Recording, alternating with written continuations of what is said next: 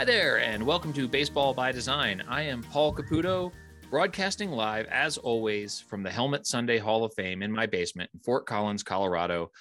So pleased to be joined today by Rob Neyer. This is going to be a little bit different episode today because we're going to be talking about the West Coast League. Normally, we talk about an individual team, and we talk about how that, their logo and their brand relates to an area, to their home community. We're going to be talking about the entire West Coast League and their new logo. And the commissioner of the league is a name you probably recognize because he's been on the air for 2 decades on ESPN and SB Nation and Fox Sports, author or co-author of 6 books about baseball. So baseball fan. Eight. See, Eight. I told you to, for all of them. I told you to correct me if I got something wrong. I only talk about 7 of them. So you could say 6. That's close enough. 6. Rob Neyer is the author or co-author of between 6 and 8 books on baseball. Rob, thank you so much for joining me. It's great to be here, Paul. Thank you for having me. So this episode is dropping on May 31, which is opening day for the West Coast League. You are an accomplished sports media, baseball writer, personality. How did you become the commissioner of a collegiate summer baseball league in the Pacific Northwest? It's a bit of a fluke. Well, it's a huge fluke, and it's sort of a long story, which I probably know maybe half of, because I really have never been able to get inside the heads of the people who thought that it might actually work.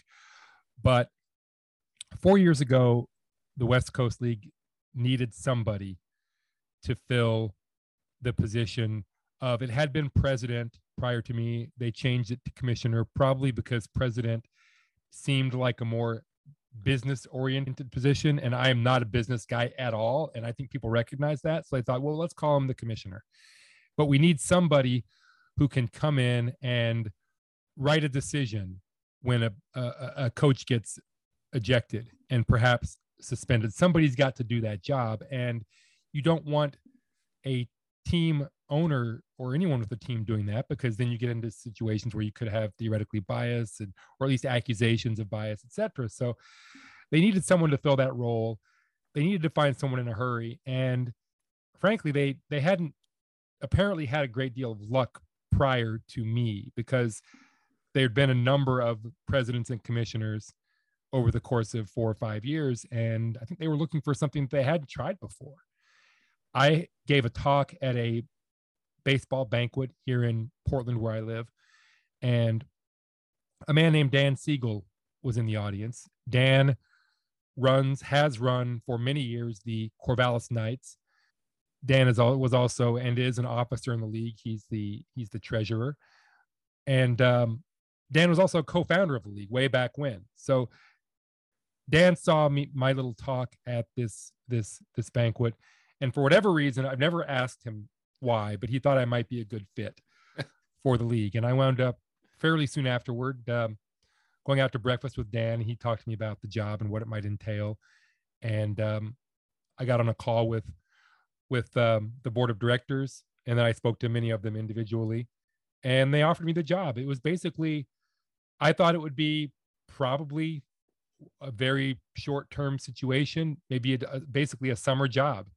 I had nothing going on that summer. I was just about to finish my 7th book, Powerball, and I didn't have anything else, literally had nothing else going on the entire summer. So I figured, sure, why not? And again, that was 4 years ago, and I'm somehow still here. So how familiar were you with some of the teams in the league, or, just the league itself when you came upon that job? I mean, it's a little embarrassing. I really wasn't that aware of the league. I knew it existed. I had been to a Walla Walla Sweets game because my wife's grandmother lived in Walla Walla, so we visited from time to time. And prior to my involvement, I had an infant daughter then. Again, this is quite a while ago now. This was 7 years ago, when my daughter was an infant, and we just thought it might be a kick to go take her to a ball game for us. I mean, she didn't know the difference, but we have a great picture of her with me holding her next to Sweet Lou, the Sweets mascot, which I then, of course, I had when I was trying to get the job, I shared that with everybody. Say, look at me. I'm at a West Coast League game. But I really didn't know much about the league or summer collegiate baseball generally, except for I knew of the Cape Cod League, of course, and I was aware of the Northwoods League. And that was basically all I knew. I knew the Corvallis Knights had been a good team, but I'd been to one West Coast League game when they offered me the job. So really I had to learn pretty quickly about the teams, where they were. I talked to everybody. That first summer, 4 years ago, I went to all the ballparks. Again, I had not visited really any of the ballparks, except it's funny. I'd been to Walla Walla for the Sweets game, and I had actually played in the park where the Portland Pickles play. Now, I played briefly in an over 40 league many years ago. Well, not that many because I'm not that old, but more than a decade ago, I had played in an over 40 league. And I think I got into one or two games in Walker Stadium where the Pickles play now. It's much better now. They've completely refurbished it. But those were the only two, I believe, where I had seen a game. What was your position? I was limited to the outfield. Yeah, I could never and cannot today handle a ground ball. I'm too afraid. So yeah, it was outfield or nothing. And I caught one game in an emergency. All right. Well, so we're talking today, like I said, this podcast is typically about individual teams and what their brands mean to their local communities. But you all rebranded the entire league. The league's been around since 2005. For the first time in 17 years, the league has a new logo. And the logo itself is sort of filled with symbolism and significance to the entire Pacific Northwest, because the teams in the West Coast League are in Oregon, Washington, and British Columbia. And this new logo really reflects that in particular, the natural heritage of that area. Can you talk about some of the decisions that went into the creation of the new logo? Well, I think that when I saw the first iteration, and you and I have discussed this previously, but when I saw the first iteration from Alan Miller's design team, and really I think it was just one designer whose name I'm forgetting, but Ernesto Gonzalez. There it is. That's it. Yes. When I saw the first version, it had everything that the first one that he showed me, it was all there. There were many tinkerings. Do we want to change this a little bit? And we went back and forth for, I don't know, I want to say a month, maybe a little longer. But basically what we wound up with is really elementally no different from what we started with. And the reason why we didn't need to do a great deal of work, at least from my perspective, is that there basically were two, I think, principles that I shared, not that I had shared them, but that I wound up sharing with Alan, that were in my head, even if we hadn't talked about it. And those principles were, we want to stress the geography of the league, the beauty of the league. And as you know, many leagues have done exactly the same thing, right? You look around the different art that we've seen from leagues over especially the last few years. And one of the things that they typically share is a desire to promote the geography of that league. And of course, really, when we get right down to it, you can find stunning geography in every league in America, right? There aren't that many ugly regions in the country. Maybe there aren't any. I've certainly found things to love everywhere. Sure. But what they also share, typically, from my perspective anyway, is a certain amount of complexity or busyness that I don't really appreciate. It's great in some situations, but to me, whether it's a team or league, I think that less is more. You want to show these things in as simply as possible so you can read it at a glance. I'll give you an example. I won't wear a t-shirt. I have a big t-shirt collection, and not like a collection where like I get them framed or anything, but I have a couple drawers that are full of t-shirts. It kind of reminds me of my t-shirts are your hats, essentially. All right. For those who can't see the screen, and I guess maybe nobody can see the screen, but Paul's got a large number of caps. I'll tell you what, though, the hat collection, I've got maybe like 40, 50 hats back there. The hat collection pales in comparison to the Helmet Sunday collection. With the You're the Helmet Sunday guy. I'm the Helmet. Okay, I've forgotten that somehow. I need to put that on a t-shirt. I'm the Helmet Sunday guy. Hey, yeah, it's like Gene Autry said. Most people listening probably have no idea who Gene Autry was, but Gene Autry owned the Angels for many decades, and also became initially famous as the singing cowboy. And I think he once said, "I may not be the best singing cowboy, but I was the first." You're the guy. You're the second person to bring up Gene Autry on this podcast, and the first was Jamie Farr of MASH fame. So you and Jamie Farr have that in common. Well, that blows my mind. But anyway, I don't really appreciate. I can't wear a t-shirt. I shouldn't say I can't. I basically won't wear a t-shirt if it's got more than 1 or 2 words on it. Mm-hmm, because to me, you should be able to immediately know what that t-shirt is the story it's trying to tell, right? I'm wearing one right now that has 1 word. That's about as far as I'll go typically. Right. And I think that art for a league or a team should mostly be the same. Yeah. When I see a patch on a sleeve and it's got 12 words on it, what am I supposed to do with that? It doesn't tell us the story quickly enough. And anyway, so what I loved about the art the first time I saw it was this tells the whole story, and it tells it simply and to some degree abstractly. But if you look at it for a couple of seconds, you don't need to read anything. You don't even need to read the West Coast League under the art. What the story we're telling here. I think we do. I think and somebody made a really good point to me, someone in our league, which was, you need to show this to people who don't know what it is. Because when you look at it, Rob, that it's the West Coast League, and the story we're trying to tell. Show it to someone who doesn't automatically know what the story you're trying to tell is. See if they also get it. And I showed it to a few people, and I think some other folks showed it to people too, and they also seemed to really get it. Yeah. And that made me feel like, okay, we're on the right track here, because people get it. They don't have to think about it too hard. They don't have to read much. They just get it. Sure. Well, and when you showed it to me, the first time I saw this logo was on a Zoom call with you and Alan Miller. Alan Miller is with the creative agency Collide and is responsible for the Portland Pickles, as we've talked about a little bit. But I will share this logo, obviously when I promote this podcast.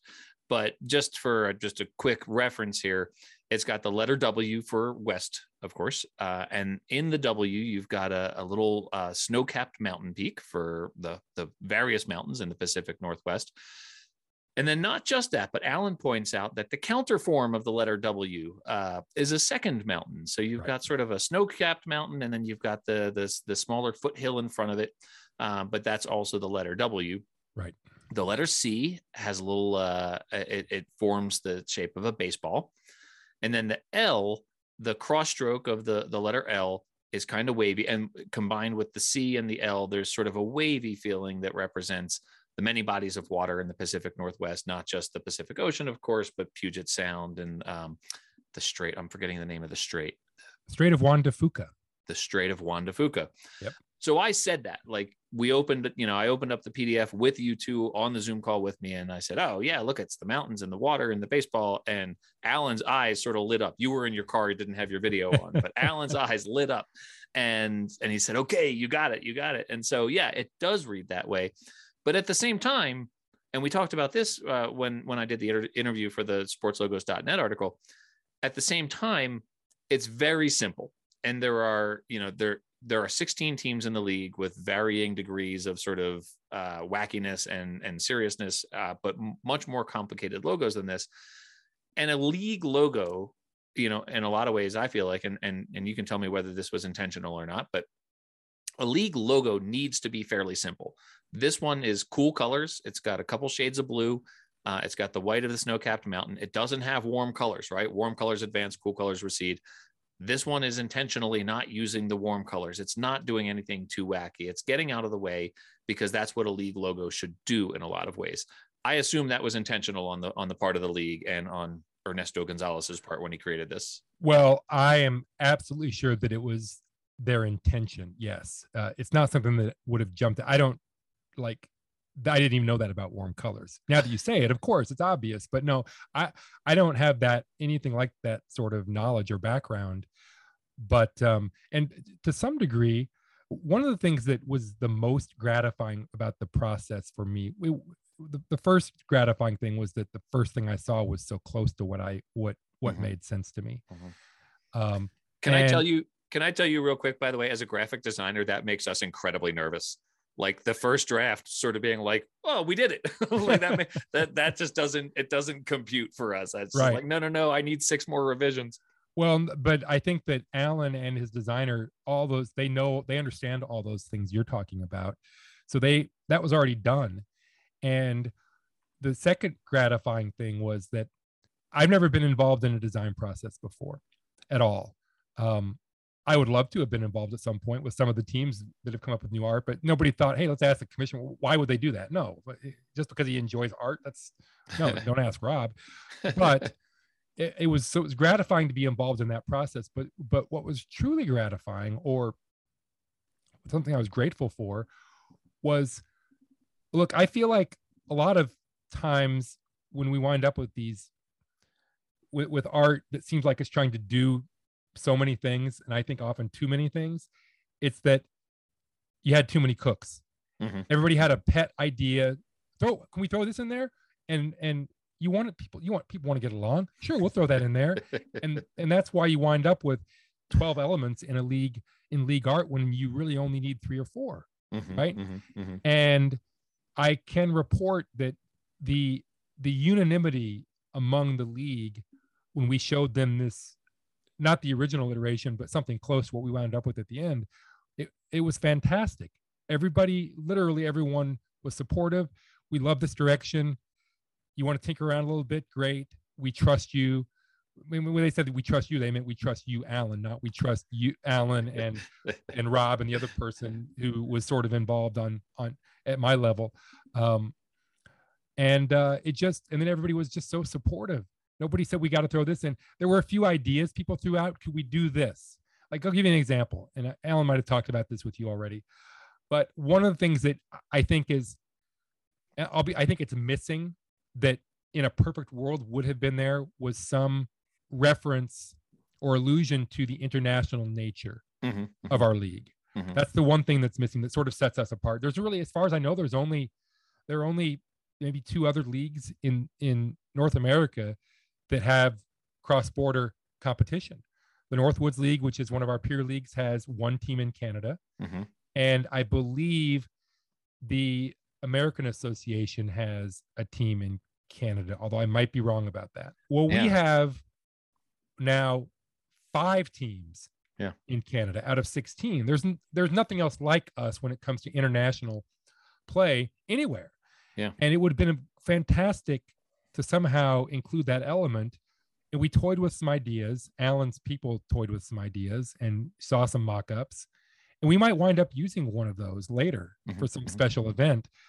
But for this basic piece of art, for the most basic use, putting on a cap or on a sleeve, it just didn't work to add that in. And we were able to resist the urge to start loading it up with other things that people thought were missing, which I thought were missing. Yeah. I thought it might look better if the word league or the word coast was also in blue, but ultimately it just didn't work as well. So Alan was very accommodating when it came to entertaining ideas, but in the end it was his and his team's vision. And I think you need a singular vision if you want to wind up with something that really works. And I think this does. Design by committee, I can tell you, is just the worst. Mm-hmm. I've been involved in it, and as a designer too, you can get beat down, right? Like, you can try to educate your clients, and then just at a certain point, it's like, you know what, you win. I'm just going to throw everything in there. It's got the clip art and the Comic Sans and the eyeball and the globe and the, like, whatever you want. Like, right, you are the customer, right? Right. And if you want something that's sort of a little bit ugly, in my mind, or to my eye, then you can have it. But we never had any of that pressure really in this process. And I think that's why we wound up with something that's so elegant. Yeah. Well, and it's great. And elegant's the word. It's understated and it's elegant, and it's going to work as a great complement to some of these teams. And so I did want to touch on just a couple of the teams in the league, because, there are 16 of them. We can't talk about all of them, but there are, some teams out there with some great brands, some of them better known than others.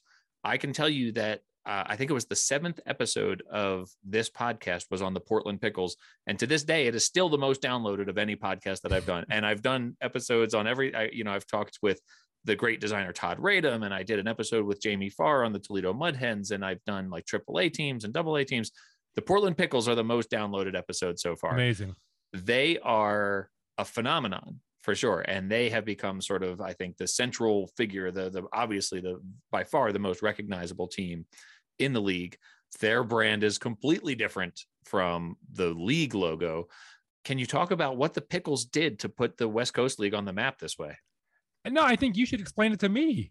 I honestly don't understand it. I mean, other than that Alan is very good at what he does, but I don't do what he does, and I don't really understand it. I'm able to recognize talent, I think, once it's like after the fact. But I mean, honestly, I used to kick around. So there's a guy named Rob Nelson. You're probably aware of Rob Nelson. He invented Big League Chew. Absolutely. The old Portland Mavericks. That's exactly right. Rob and I, for years, kicked around names for a Portland team, going way back to when there was a lot of talk, and frankly still is, about Portland getting a major league team someday. So we would kick around names, and especially Rob, because that's kind of his thing. Like, he loves to talk about brands and names, and he's got a million ideas about everything, not just baseball names, but and art, but everything. And like, he has purchased, and a bunch of like .coms for different Portland baseball teams, just in case. I have one. Portland Swifts. I thought you have to. It's a very regional thing, but the Swifts, the birds, are famous in Portland. There's a school where Matt Groening went to school that you see in the beginning of The Simpsons. Well, that school has a chimney that's there now solely to house thousands and thousands of Swifts every fall. Cool. Anyway, I love the idea of the Portland Swifts. I'm a bird guy. And anyway, so Rob and I would kick around for years. We kicked around team names for a Portland team. The Pickles was never considered for. It never came up. Like, why? And it turns out that, as you probably know, Portland does have a Pickles history. Yeah, but it's like decades ago. Yeah, nobody around now younger than the age of 60 or 70 has any idea that Portland used to be a pickle producing center. So, like, one of my big things for team names has always been, well, it's got to have some regional resonance, right? Yeah, for sure. Pickles doesn't really. Yeah. So when they announced it, I remember thinking, why pickles? Yeah. And what's the mascot? Why are the kids gonna care about a pickle? None of it made any sense to me. And then from day one, and especially after they joined our league, because they were in a different league for I believe the first year, or maybe even 2 years. I think it was 2 years. Yeah. From the minute they joined our league, they were a sensation. People love the pickle, the mascot. They buy the stuff. They're all over. You see them all over America. Mm-hmm. And part of that is because they do a great job promoting the brand. Yeah, obviously on social media and other places. Yeah. But people also have responded to the brand, and I would not be good at. There are some things that I know I wouldn't do because it wouldn't work. Yeah. But there are a lot of things that would work that I wouldn't do because I wouldn't know that it was going to work, and that's one of them. Yeah. Well, and I'm sure that in a lot of ways they don't know whether it's going to work or not, right? Like, that's, I'm sure they do a lot of things that they may be as surprised as anyone when they work. I think that's true. Because it's not like all of their brands have taken off like the pickle has. That's true. Yeah. But they took a leap and that I wouldn't have taken. And I you have to give them credit for that. Yeah. Well, so they're obviously the big man on campus when it comes to the West Coast League branding, but you've got some other teams in the league that are doing some fun things. A lot of teams out there at every level have alternate brands. The Nanaimo Night Owls, who play in Nanaimo, British Columbia, and I really hope I'm saying that name correctly. You are. Okay, good. That's right. But they're not just the Nanaimo Night Owls, but they play their day games as the Nanaimo Bars. And I didn't know what a Nanaimo bar was until I saw this team name. But can you tell me about, the there are 16 teams in the league with 17 brands because the Nanaimo Night Owls and Bars have 2 of them. That's right. It's funny. There's part of me thinks that another team might have, but I think that's not correct. I think the Harbor Cats might have toyed around with one maybe at some point, which is the same ownership group as Nanaimo, by the way. But both of those teams, the Victoria Harbor Cats and the Night Owls, do a fantastic job, and that's all due to the leadership and the vision of Jim Swanson, who basically runs both of those teams. Jim is a marketing whiz, great in the community, and is incredibly creative. I love their uniform sets. I think they're the only team still that's worn the baby blues. The Harbor Cats as an alternate uniform, so nice. They just do a great job with all their stuff. I'm not a big fan of the bars. The bars are a confection. I wish I had memorized exactly what an Nanaimo bar is. It's 3 colors, right? Yeah. Brown, yellow, and white, maybe? Yeah, I think that's what the logo is. Yeah, so that's right. And when I was in Nanaimo, I was there 2 years ago, roughly, when they did their big public announcement of the team being created. And first of all, it's a fantastic, it's an old fishing and coal mining town right on the water. And the best way to get there, which I have not done yet, but I'm going to, is to go to Victoria, right near the Victoria Airport, not the Victoria Airport, the Vancouver Airport is a seaplane base. And for nominal amount of money, really, you can take a seaplane across the Salish Sea over to Nanaimo and lands right in downtown Nanaimo. It's just an amazingly dramatic location. And then the ballpark's about a mile or 2 away, and it's a beautiful old stadium. But I had a bar when I was in Nanaimo because I felt like I needed to. Yeah. And it is not my speed at all. It's just, it is a big hunk of pure sweetness. Yeah. So if you like really rich fudge brownies, I think you would enjoy Nanaimo bar. Well, I looked it up while you were talking here.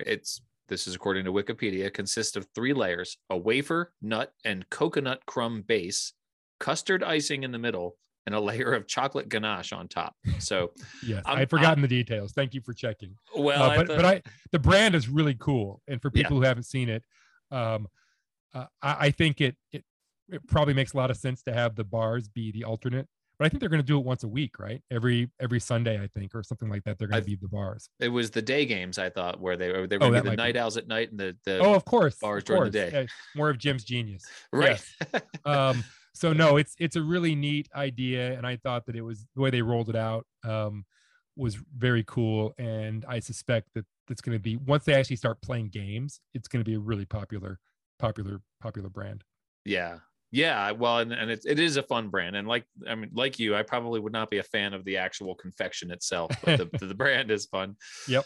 Okay, so I want to hit one team in each of the states or provinces where the West Coast League plays. So I'm going to pick one in Washington here. I'm wearing right now a Yakima Valley Pippins hat, and they're named, they've got a big sort of grimacing apple as their logo, and they're named for Pippin apples, and they've been around since 2013. Can you tell me about this big smiley apple logo that plays in Yakima, Washington? I don't know much about the art per se, but what I can say is that for many decades, that was one of the prime apple growing regions in the entire world, right? I think, in fact, I suspect that until China took over, I think I read someplace until a region in China took over a few years ago, the Wenatchee Valley, which then also sort of extends down. Wenatchee is not far, and Wenatchee is another apple team, by the way, the Apple Sox. So it's a little odd that we have 2 teams in one league that are both apple based. Yeah, but that's where the history is in both of those valleys. And to some degree, it's still quite true in that's sort of the main industry up in near Wenatchee. Yakima has turned into hops country. The Yakima Valley, where the Pippins play, I read this someplace, is the largest hops growing region outside of Germany. Wow. And which you actually, if you're there, you wouldn't even know unless you drive east of Yakima, which most people don't do because it isn't on the interstate. But if you drive due east of Yakima, all of a sudden you're surrounded by, just as far as the eye can see, hops. So they could have gone with a hops motif, but maybe they didn't because, it's funny. The Yakima Valley Pippins and the Hillsborough hops came into being at almost exactly the same moment. There's a backstory there. The hops were in Yakima. They needed to move because they had a stadium issue, and they were all set to move to Vancouver, right across the river from where I live here in Portland, Vancouver, Washington. That didn't work out, and they wound up in Hillsborough, which is a suburb just west of Portland. And they became, I don't know what they would have become if they had moved to Vancouver, but when they moved to Hillsborough, they became the Hops. And a year or so later, to fill that vacuum in Yakima, the Pippins became moved in as an expansion team. I appreciate the gentle way that you corrected my pronunciation of Yakima, by the way. I realize now I was saying that's something I had to learn. I always said Yakima until that's what I was saying. Yakima. People there say, I believe they say Yakima. Yeah. And most people also think they're the Yakima Pippins, but they're the Yakima Valley Pippins, which I'm always careful to be careful when I'm doing communications around the league. Did I do that in this conversation? No, I don't think so. I think you said Yakima Valley. Okay, good. One of those teams, and I think that it's Yakima Valley, they don't throw out a first pitch. They throw out a first apple, which I have not had the pleasure of doing. I've thrown out a first pitch at an Apple Sox game, but not a Yakima Valley game. Well, I think as commissioner, you should demand the right to. I've only done it in 3 stadiums so far, which okay. There have been times when I thought, should I actually? But no, I'm just waiting for the invitation. I've gotten to throw out 3 first pitches, and I've gotten to be the mascot a couple of times. Oh, well, heavy is the head that wears the crown, as they say, right? Like yes. Until you've worn a marmot head, you don't know how true that rings. I did want to just mention that there's one other team that I just absolutely love. In Walla Walla, Washington, you've got the Walla Walla Sweets, whose logo is an onion, a grimacing sort of more of a smirking onion with a baseball bat. And that's just a really fun logo right there. I assume that it relates to the agriculture of the area.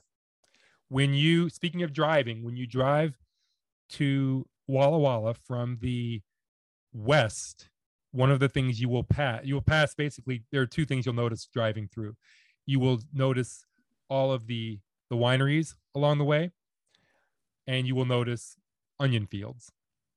That area is actually I'm sorry, I sound like a booster, but because I've just been immersed in this world for too long. But Walla Walla used to be famous for wheat. It was one of the top wheat growing regions in the country, and still to this day, I think that's true. But they also now there's a lot of onions and a lot of wine grapes grown. But I think that they probably chose the right one of those things, right? They could have done a grape, I guess, but if you've seen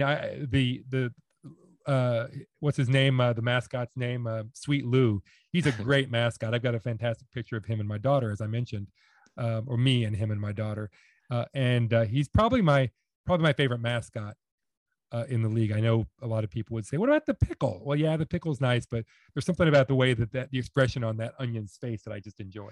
It's a great logo. No, it's a really fun logo. And like I said, there are 16 teams in the league, and we could talk about, each one of them has great story behind it. And the whole purpose of this podcast is to tell these stories. So, I'll delve more into some of those stories in future episodes. And by the way, there's something just a real quick question for you, maybe. Yeah, absolutely. I feel like that the thing that limits to some degree the popularity of brands, it is not the brand itself, but it is the ability to sort of get that brand out to the public.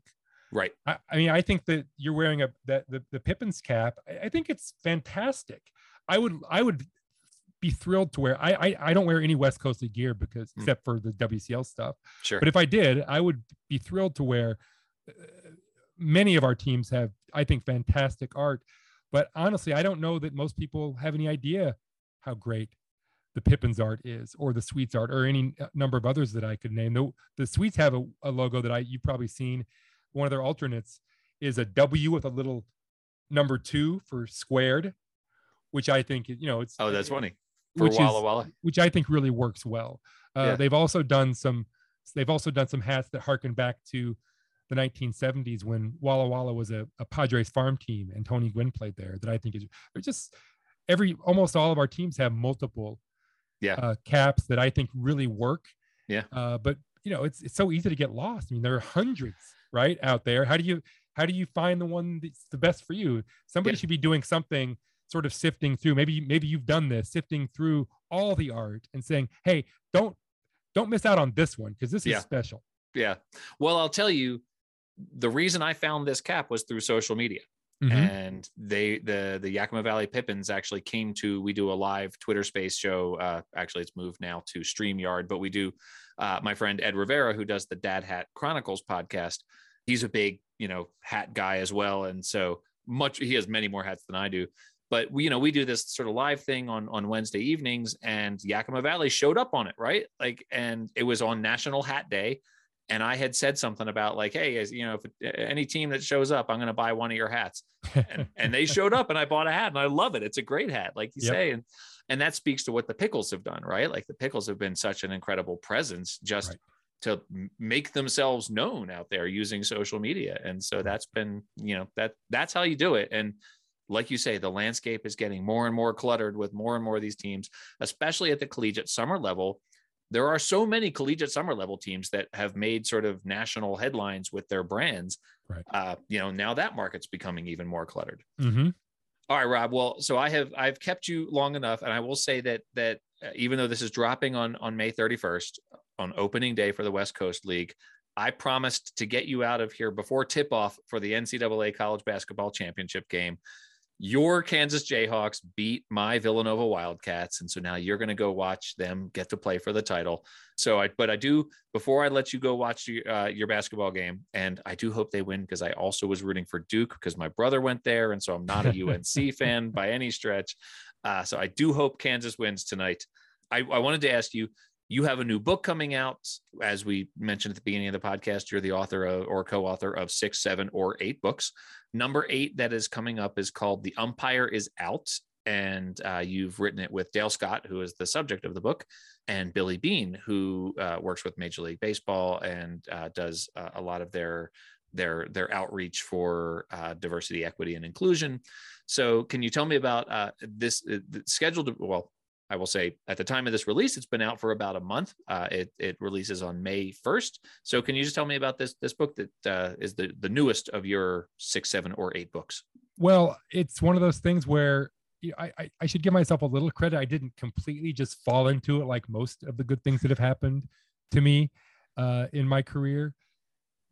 But I was very fortunate, because when I was working on my last book, Powerball, 4 years ago, I wanted to talk to somebody who could address various topics. And I spoke to, a few dozen people for the book.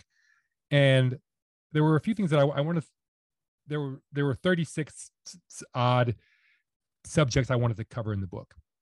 And then the question was, okay, who can I talk to so I can knock off all these different topics? And I realized that there was one person out there who could knock off 3 of them at one time. And that person was Dale Scott, who had just retired after a 30-year career as an umpire.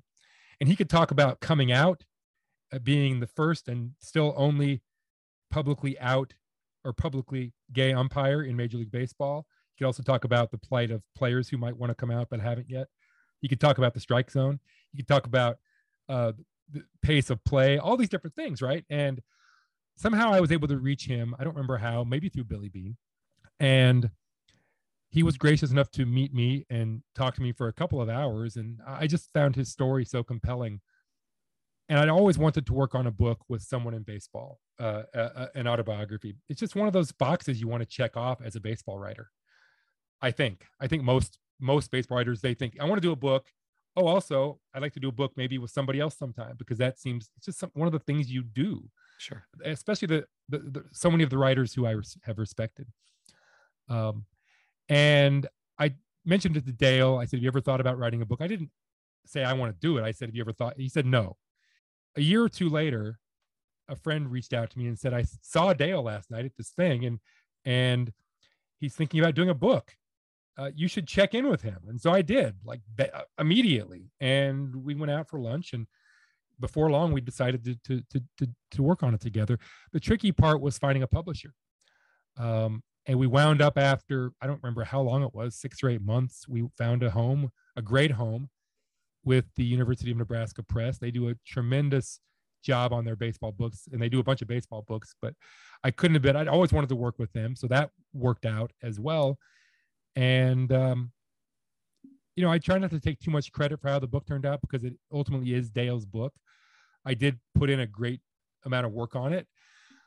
I wouldn't say I'm proud of the book, because again, it's Dale's book.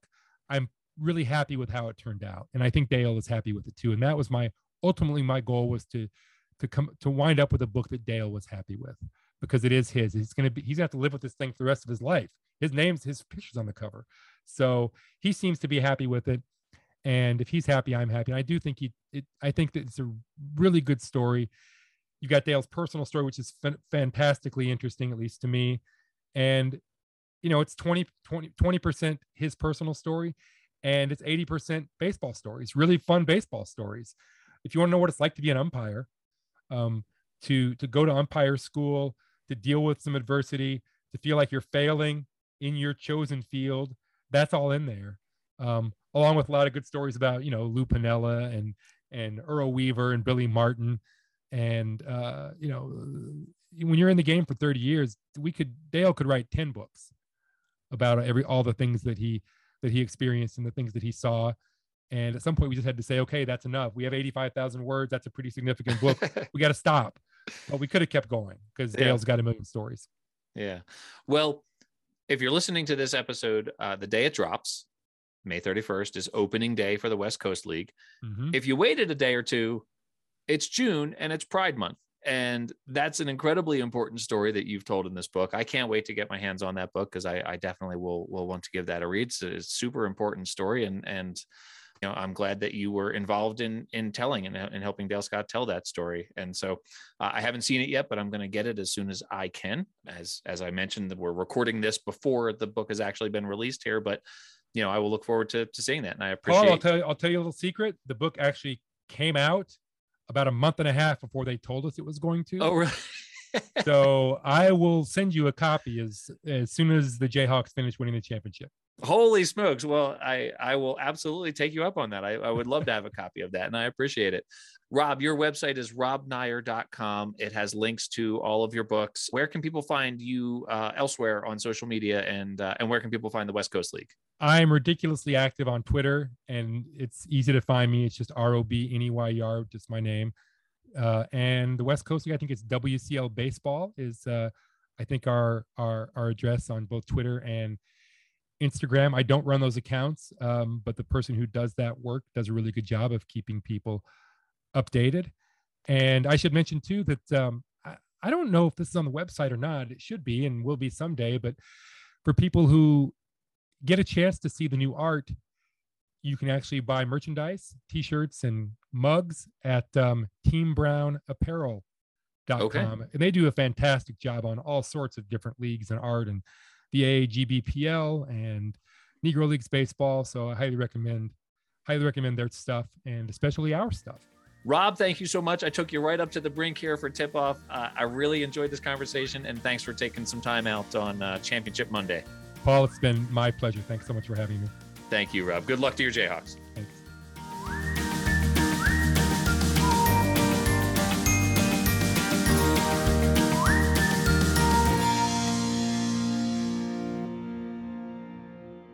The game is over, and Kansas completes the biggest championship comeback